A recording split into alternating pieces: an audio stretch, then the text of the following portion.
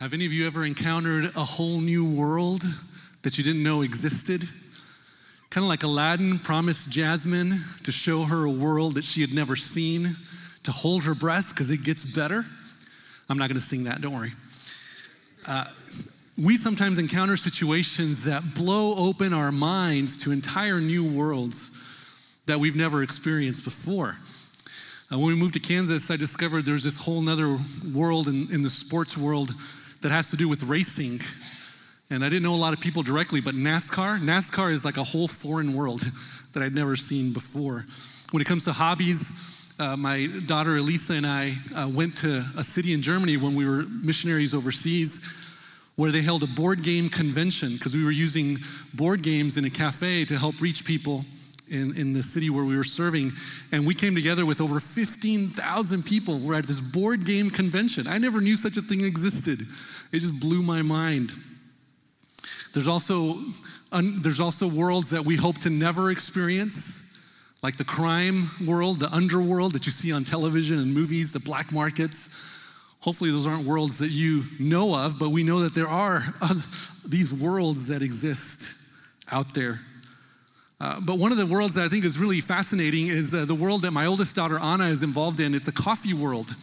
That the coffee culture has its own world out there, a culture of its own. In fact, she was explaining to me that, Dad, there are 3 waves of coffee and we're living in the 3rd wave. How many of you knew that? Yeah, some of you, you're in that world.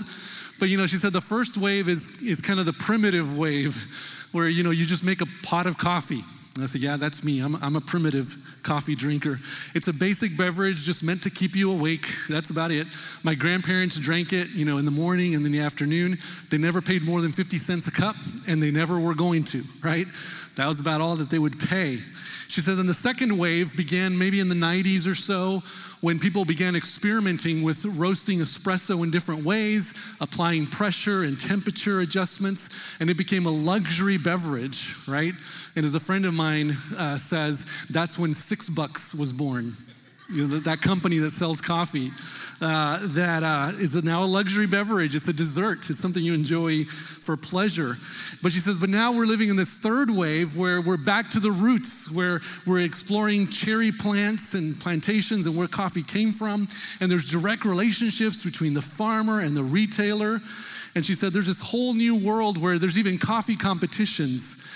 There's regionals where people go and compete, just like, like a sports regionals or UIL regionals. There's coffee regionals where they compete pulling shots of espresso and making latte art. And then the winners of that go on to the world finals where people all over the world get together and have their throwdowns of coffee competitions. Now that sounds kind of silly to me, but it's a true whole world that's out there, and I just don't know it. I don't experience it except through the eyes of my daughter. Why are we talking about this? Well, we're in a sermon series walking step by step through the Lord's Prayer, the model prayer. Last week, Pastor Julio highlighted for us that prayer is a relationship, and that's where it all begins, right? God is inviting us. The God of the universe is inviting us into a personal relationship with him through prayer, and that we have a connection to him as our Father. And we looked at the Father's character as the place where prayer begins. We connect with the character of the Father. But in today's passage, in the Lord's Prayer, we're going to see Jesus wanting to show us a whole new world, wanting to show us perhaps something that we haven't seen or we don't see if we don't pay attention to it. So today's passage is going to be on the screen if you'd like to follow along in your Bibles. It's going to be out of Matthew 6. I'm going to read verses 7 through 13, but our main verse today will be verse 10. All right, so in Matthew chapter 6, it says this, and when you pray, do not use vain repetitions as the heathen do, for they think that they will be heard for their many words. Therefore, Jesus says, do not be like them, for your Father knows the things you have need of before you ask him. In this manner, therefore, pray, our Father in heaven, hallowed be your name. Your kingdom come, your will be done, on earth as it is in heaven. Give us this day our daily bread, and forgive us our debts as we forgive our debtors.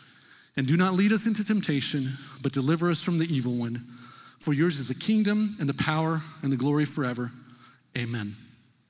Now, these words might be very familiar to you, especially if you've grown up in a church context. But Jesus starts off in verse 7 with a little bit of a warning. He says, when you pray, don't use vain repetitions like the heathen do. He said, the secret in prayer is not that you learn this and just say it over and over again, like as if there's magic in this formula. He says, no, the secret of prayer is, first of all, that you know you're praying to your Father, like we talked about last week, like we prayed here just a few minutes ago. And as you pray to your Father, pray in this way. So as we go through this sermon series, we're going to highlight 6 steps in this prayer that will hopefully become a model for us to utilize, not just something to recite, right? But something to wield like a weapon in prayer as we go to the Lord. And so we want to learn, well, what does each of these phrases mean, and how do we pray using these phrases to give focus and sharpness to our prayers? So today's focus is in verse 10, where Jesus tells us to pray in this way: your kingdom come, your will be done, on earth as it is in heaven. Now, the first reminder for us here is this, is that yes, God is our Father and he loves us, but God is also our King. And as a king, what it means for us is that he rules over our lives, or at least he intends to rule and to reign in and through our lives. You know, we all love the concept of God being a father, but I think we hesitate a little bit. We might pull back a little bit and say, I don't quite love that part of him being king and what that means for me.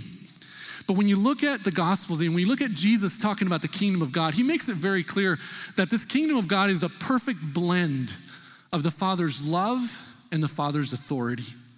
All right, let's not take bad images of kingdoms or even negative images of fathers in our lives to distort what God is offering us. He's offering us a perfect blend of love and authority. That's what the kingdom of God is about. You know, the good news is that we've been welcomed into the family of God. We've been adopted. That's good news. But also part of that news is that Jesus wants to rule and reign in our lives. That as sons and daughters of God, we have both great privilege and great responsibility. And I think that's why Jesus connects this to your will be done, right? Because we are to submit to our King's will in every area of our lives. And I have to tell you, I confess, as we were worshiping this morning in the songs, I was realizing, I really come to God as Father, and I love that, and I love how I can just informally talk to him. But when is the last time that I literally just took a knee before him and just said, but you're also my King, and I submit to you? When's the last time that we've taken a knee before our King, not because we're begging him for something, but because we're saying, I submit to you. You are my God and my King. You are the perfect blend of love and authority, and so I gladly submit to you. When's the last time we've done that? I tell you, it's been a while for me since I've just knelt before him and said, you are my King, let your will be done in my life. But God invites us to that, and he loves us in that. And I want to invite you to do that. You know, when's the last time you knelt before the King? It's a good thing to kneel before God as our King. But let me also be clear about something else here. That when God says to pray, your kingdom come, your will be done, God never intends for his kingdom to be forced on anyone. Do we catch that? That God's kingdom is not something to be forced. And unfortunately, this thing has been abused throughout the centuries in history, where people have said, we're supposed to force people into the kingdom of God by sword or by legislative means or whatever it may be. But that's not the way Jesus explains his kingdom to us in the Gospels. This perfect blend of love and authority is found all over the parables, right? It's where the Father sees the Son who repents, and he chooses to come to him. He chooses to come back home. And what does the Father do? He drops all shame and he runs to the Son and he embraces him. That's the kind of kingdom that God offers us. At the same time, it's the kind of kingdom where God says, hey, I'm giving you some talents and some treasures. What are you going to do with them? Because I'm going to hold you accountable to that. It's that perfect blend of love and authority, love and accountability, responsibility, relationship and responsibility. And so what God invites us to do, as we see this through the parables that Jesus teaches all throughout the Gospels, is that his kingdom of God wants to come into the world, but through our influence, not through force. Right? In fact, Jesus paints us pictures of the kingdom of God being kind of like yeast in dough, that once you put it in there, it begins to permeate the whole thing, and it eventually is part of the whole thing. It's influence. It's first century influence. We thought influencers is a 21st century thing, but Jesus is saying, no. The way the kingdom of heaven, the way the kingdom of God is going to advance in this world is through you influencing it from within. Jesus tells stories of a parable like of a seed. It's a mustard seed that you plant in the ground, and almost nobody notices it. But when it begins to grow, it becomes the largest of trees that provides shade to all the birds of the air. In other words, the kingdom of God is something that subtly, slowly begins to grow and impact the world around it, transform the world around it with goodness and beauty and wholeness. And that's the kind of influence that Jesus invites us to when he says, pray the kingdom of God would come. But let's really break this down personally for us and say, well, why would Jesus pray this, right? Because I think we can understand that in heaven, there's a perfect blend of God's love and authority. And there's obedience, and there's perfection, and there's goodness, and there's nothing that can go wrong in heaven. I think we all can get that. But why does Jesus pray that the kingdom of God would come to earth as it is in heaven? What is Jesus talking about? And does Jesus realistically understand what we're up against? When's the last time Jesus has seen the condition of our earth? Because he's praying, heaven, come down to earth. And I thought instead he should teach us to pray, Father, get us out of here, right? Things are so bad, we need to get out of here. Take us to a better place. I thought that would make more sense to pray. But Jesus knows what he's talking about. And whereas in my mind, I'm thinking not that up there should come down here, because if up there comes down here, what's going to happen? We're going to mess up. We're going to mess up the up there. So I think of it that way.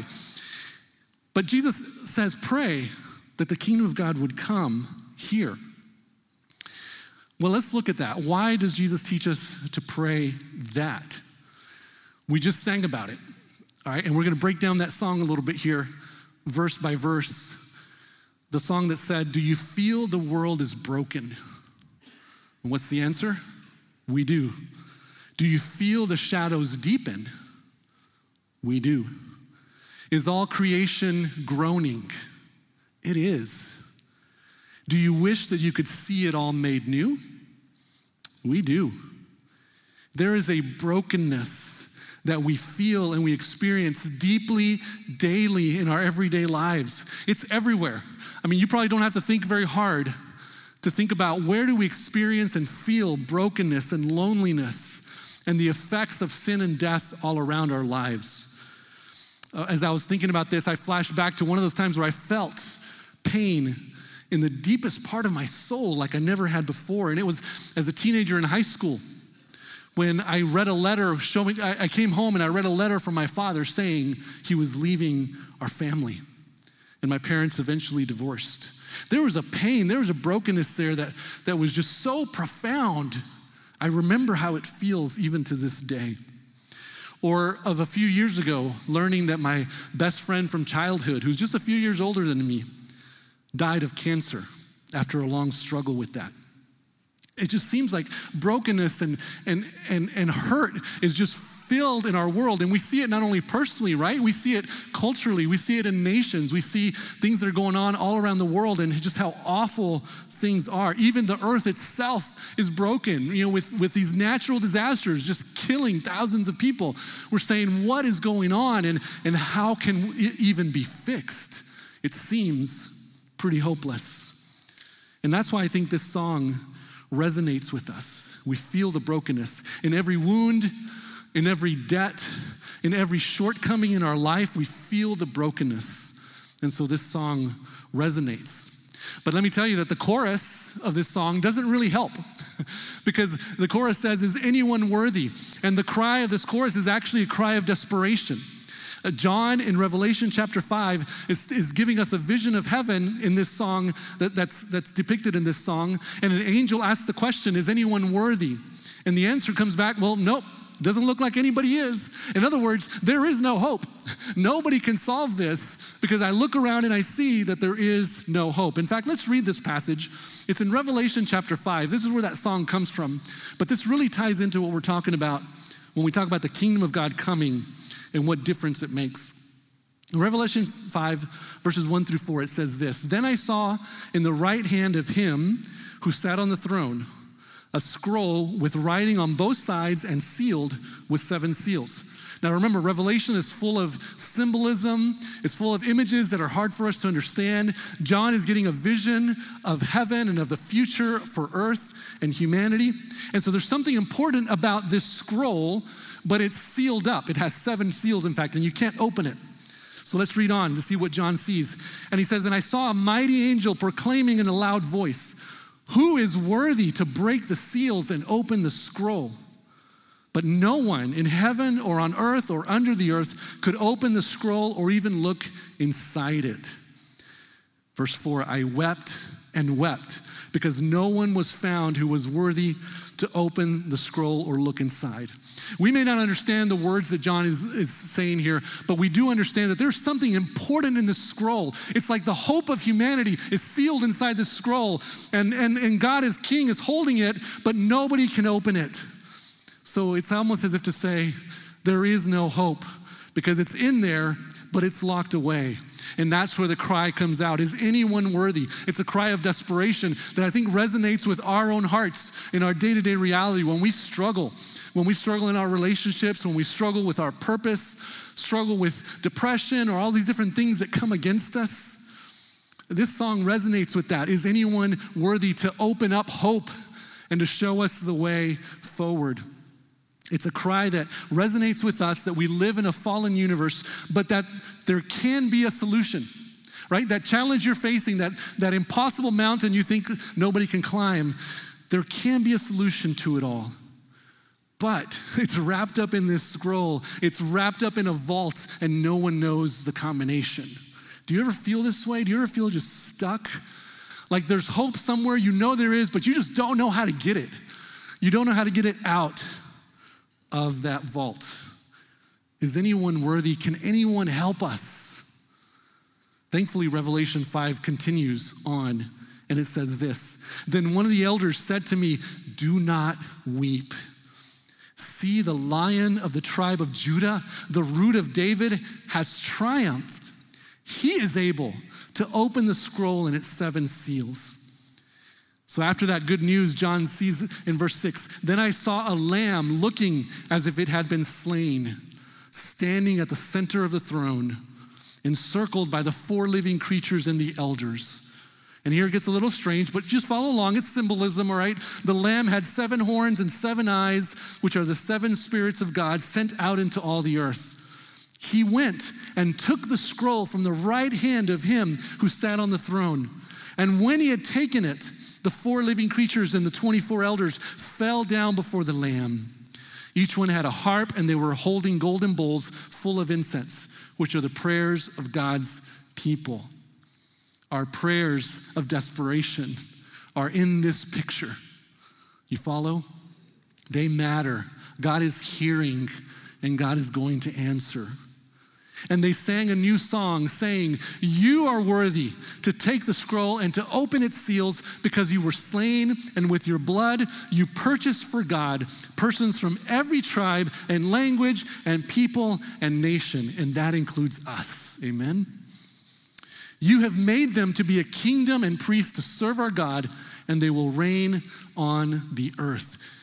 The hopelessness turns into total hope, into full assurance, because there is someone who can break the seals and open the scrolls. There is someone who can open that fountain of hope, who can open those answers that we're desperately searching for. And that someone is Jesus. There's lots of symbolism here, but we'll focus just on 2. First of all, why is the Lamb worthy? Jesus is called the Lamb of God, right? But why is he worthy? And it tells us because he was slain. And with his blood, he opened the door to relationship between God and all of humanity, between God and you, between God and me. He opened the door for every tribe and nation and language. Have you ever noticed that this is a distinct message of the Christian faith? Is that everybody is welcome. There is no one race better than another. There's no one tribe better than another. There's nobody to be excluded, but it's because it's God's hope for all of humanity. Therefore, all of humanity is welcomed.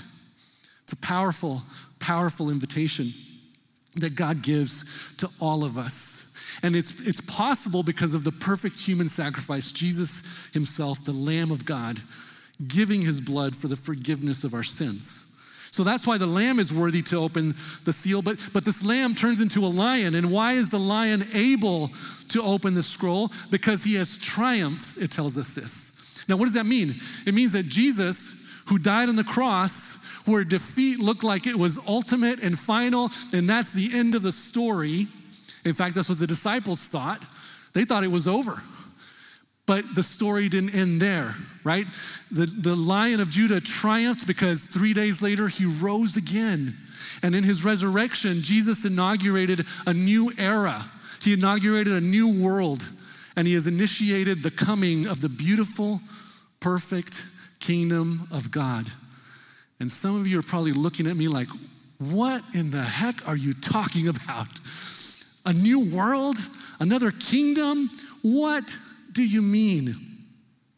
I thought Jesus' resurrection is just, he wins and he goes to heaven and that's all. But no, Jesus' resurrection, actually he resurrected bodily so that he could show us that that's going to be our future, our fate as well. And to initiate this truth that the new world is already here, that the kingdom of God can come. And it's why we sing in that song, do you know that all the dark won't stop the light from breaking through? We do. Is the glory of the Lord to be the light within our midst? It is. Is it good that we remind ourselves of this? It is. Because if we remind ourselves of this, we have an enduring hope that no one can take away. But where does that lead us to? It leads us to the second point here, and that's that the kingdom of God is both present and future tense. That song says, is a new creation coming? And the answer is, it is. But the good news for us now is not just that new creation is coming, but that it has already begun. It is already here with us. It's both, the kingdom of God is both present reality and future hope. I hope you're getting that. The kingdom of God is both present reality and future hope. There's an image that our friend Ronald here, he adapted it. He took it from the Bible Project. He adapted it for us. And I want to show it to you because it gives us the vision of what we're talking about here. It gives us a visual of this, where Jesus stepped into that first circle, which we called this age. And this age simply means history of humanity, what we've known since the beginning of time until now. We live in this age. But notice that into that first circle, Jesus comes in. The Son of God comes into our reality. And he opens up a whole new world to us. He opens up a second circle, which the Bible calls the age to come, which the New Testament writers also refer to as the kingdom of heaven, the kingdom of God, which Jesus himself described as saying, the kingdom of God is here and it is within you. Jesus starts that second reality. He creates that second kingdom, and he says it's interacting with your kingdom now. And there's going to come a day when Jesus returns, and that first circle is closed forever, and we live fully in that second circle, the age to come. But in the meantime, we're living between the two.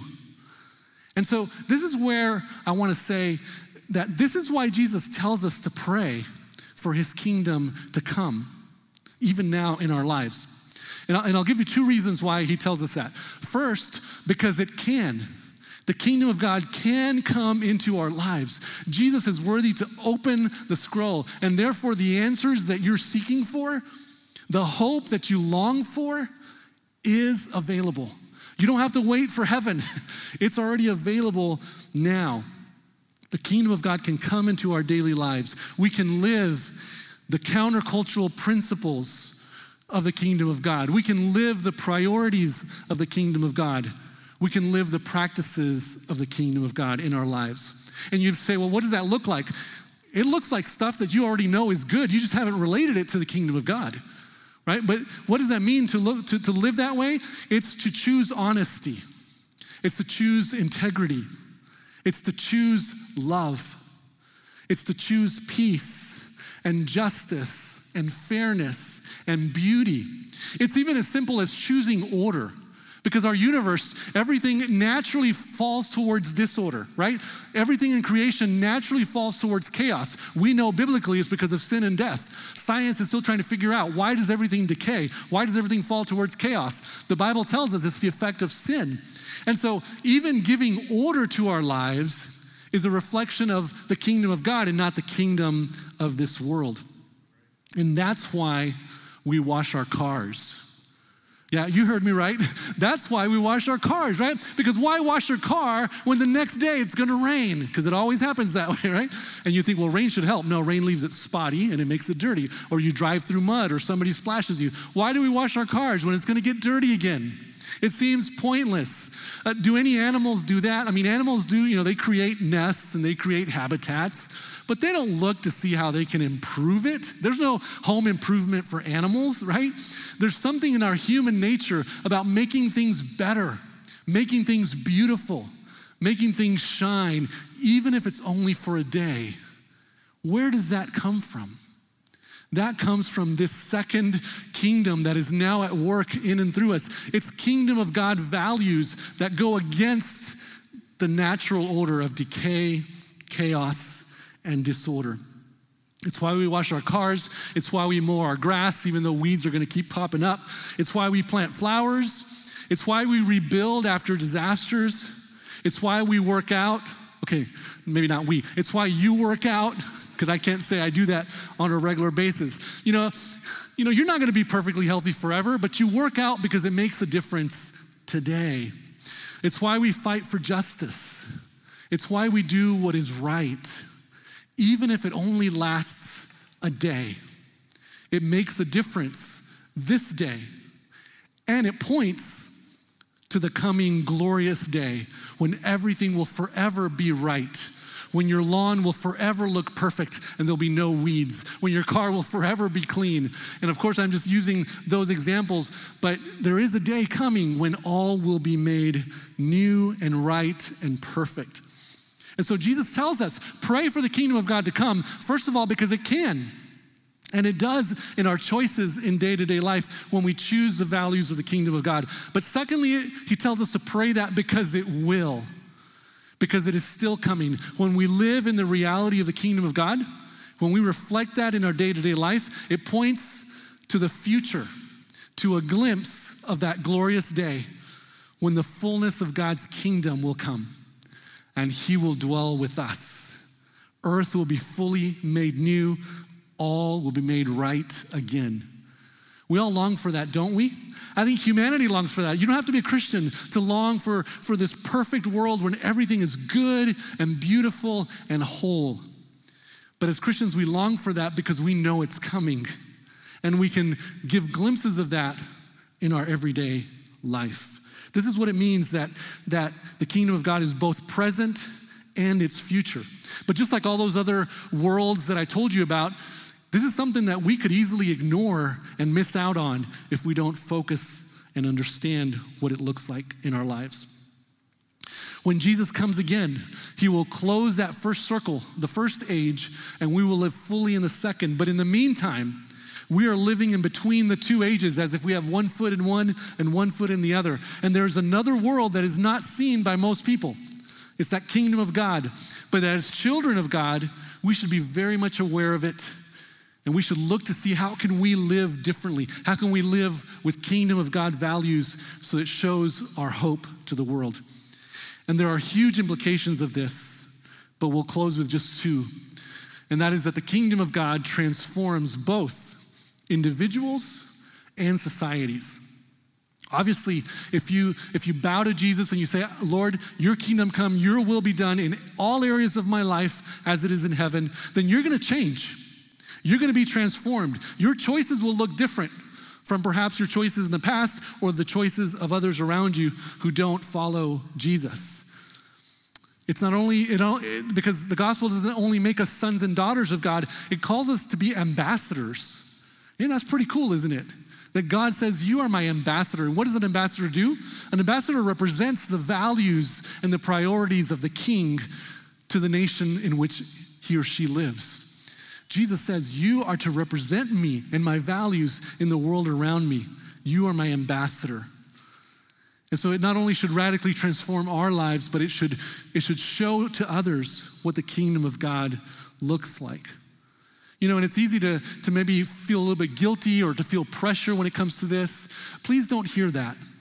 Please understand that what Jesus is inviting us to is to just know him better and make him known, right? Understand his ways and try to practice them. And as we try to do it, even as we're imperfectly fall and try again, then we will reflect more and more the values of the kingdom in our lives and to those around us. But it transforms individuals. One extreme example of this is the life of Dietrich Bonhoeffer. If any of you have ever heard of him, Bonhoeffer lived in Germany in the 1930s. He was a pastor, and it was a time when the German church had grown cold and oblivious to Hitler's evil. But Bonhoeffer and his contemporaries stood up against it because he was a transformed individual. He understood the times and he recognized, no, the kingdom of God principle here is to stand for the persecuted. It's to stand for those who are being mistreated. And he gave his life for that.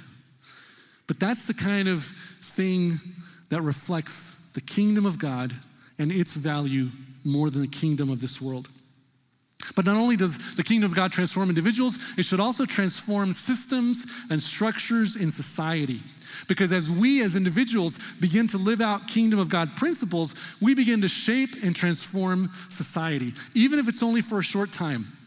And again, remember I said this is not by force, it's by influence, right?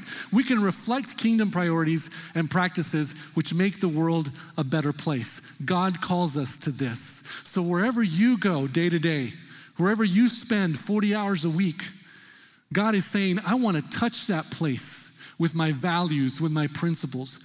And he wants to do it through you. Abraham Kuyper was a Dutch philosopher in the 1800s, a theologian. He's quoted by Tim Keller, by Chuck Colson, by a lot of other contemporaries, and especially this quote where he says, there is not a square inch in the whole domain of our human existence over which Christ, who is sovereign over all, does not cry, mine. Jesus wants to bring his rule and his reign, that perfect blend of God's love and authority, into every square inch of society. And how is he going to do that?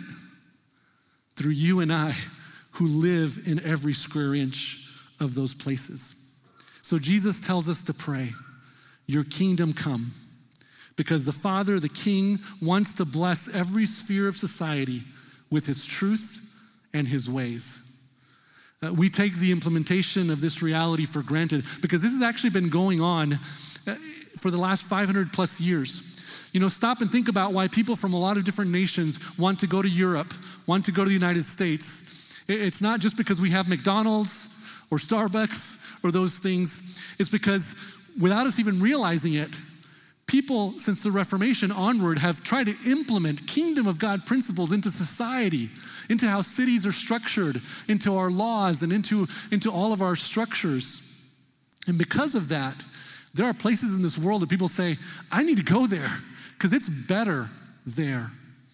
We take this for granted, but we would do well as Christians to examine, wow, we can actually have an impact in society and make it a better place, even if only for a day, even if only for a season.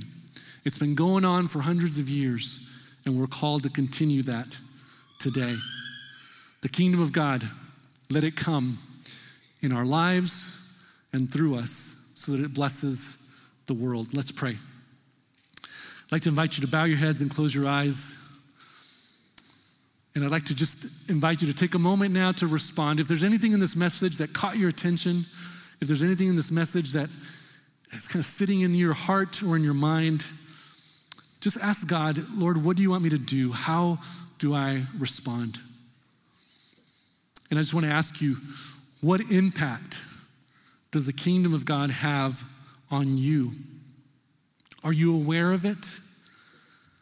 Do you know that it is here and it is now for you as a believer? And do you know that you can demonstrate the kingdom of God to those around you and make a difference, even if just for a day?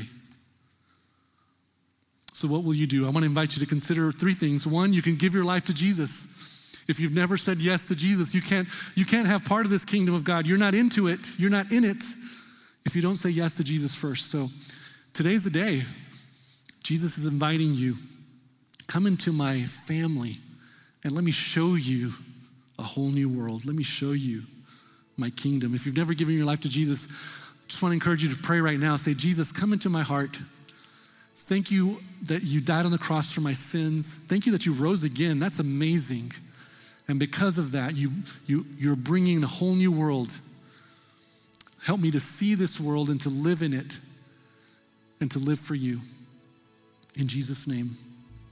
If you've already given your life to Jesus, maybe you need to ask God to show you his kingdom and how his principles can live through you in your work, in your life, in your daily place. And maybe there's some of us here who can think of people and places where we know we need to see the kingdom of God come in. Lord Jesus, thank you for what you do, that you didn't just prepare a heaven for us that we can look forward to, but that you brought your kingdom to work in this earth even now in our lives to give us hope, to give us a better way. I pray that we would embrace that we would say, yes, every day, your kingdom come, your will be done in me, through me, on earth as it is in heaven. And Lord, let that radically transform us so that we can have an impact, a beautiful impact in the world around us. And Lord, we pray for friends, for family, for places. We think of places around the world like Sudan, Afghanistan, places that are experiencing disaster. Lord, have mercy and let your kingdom come. Even for a day, bring hope, bring goodness, bring light. And we thank you that you're doing this even now. In Jesus' name.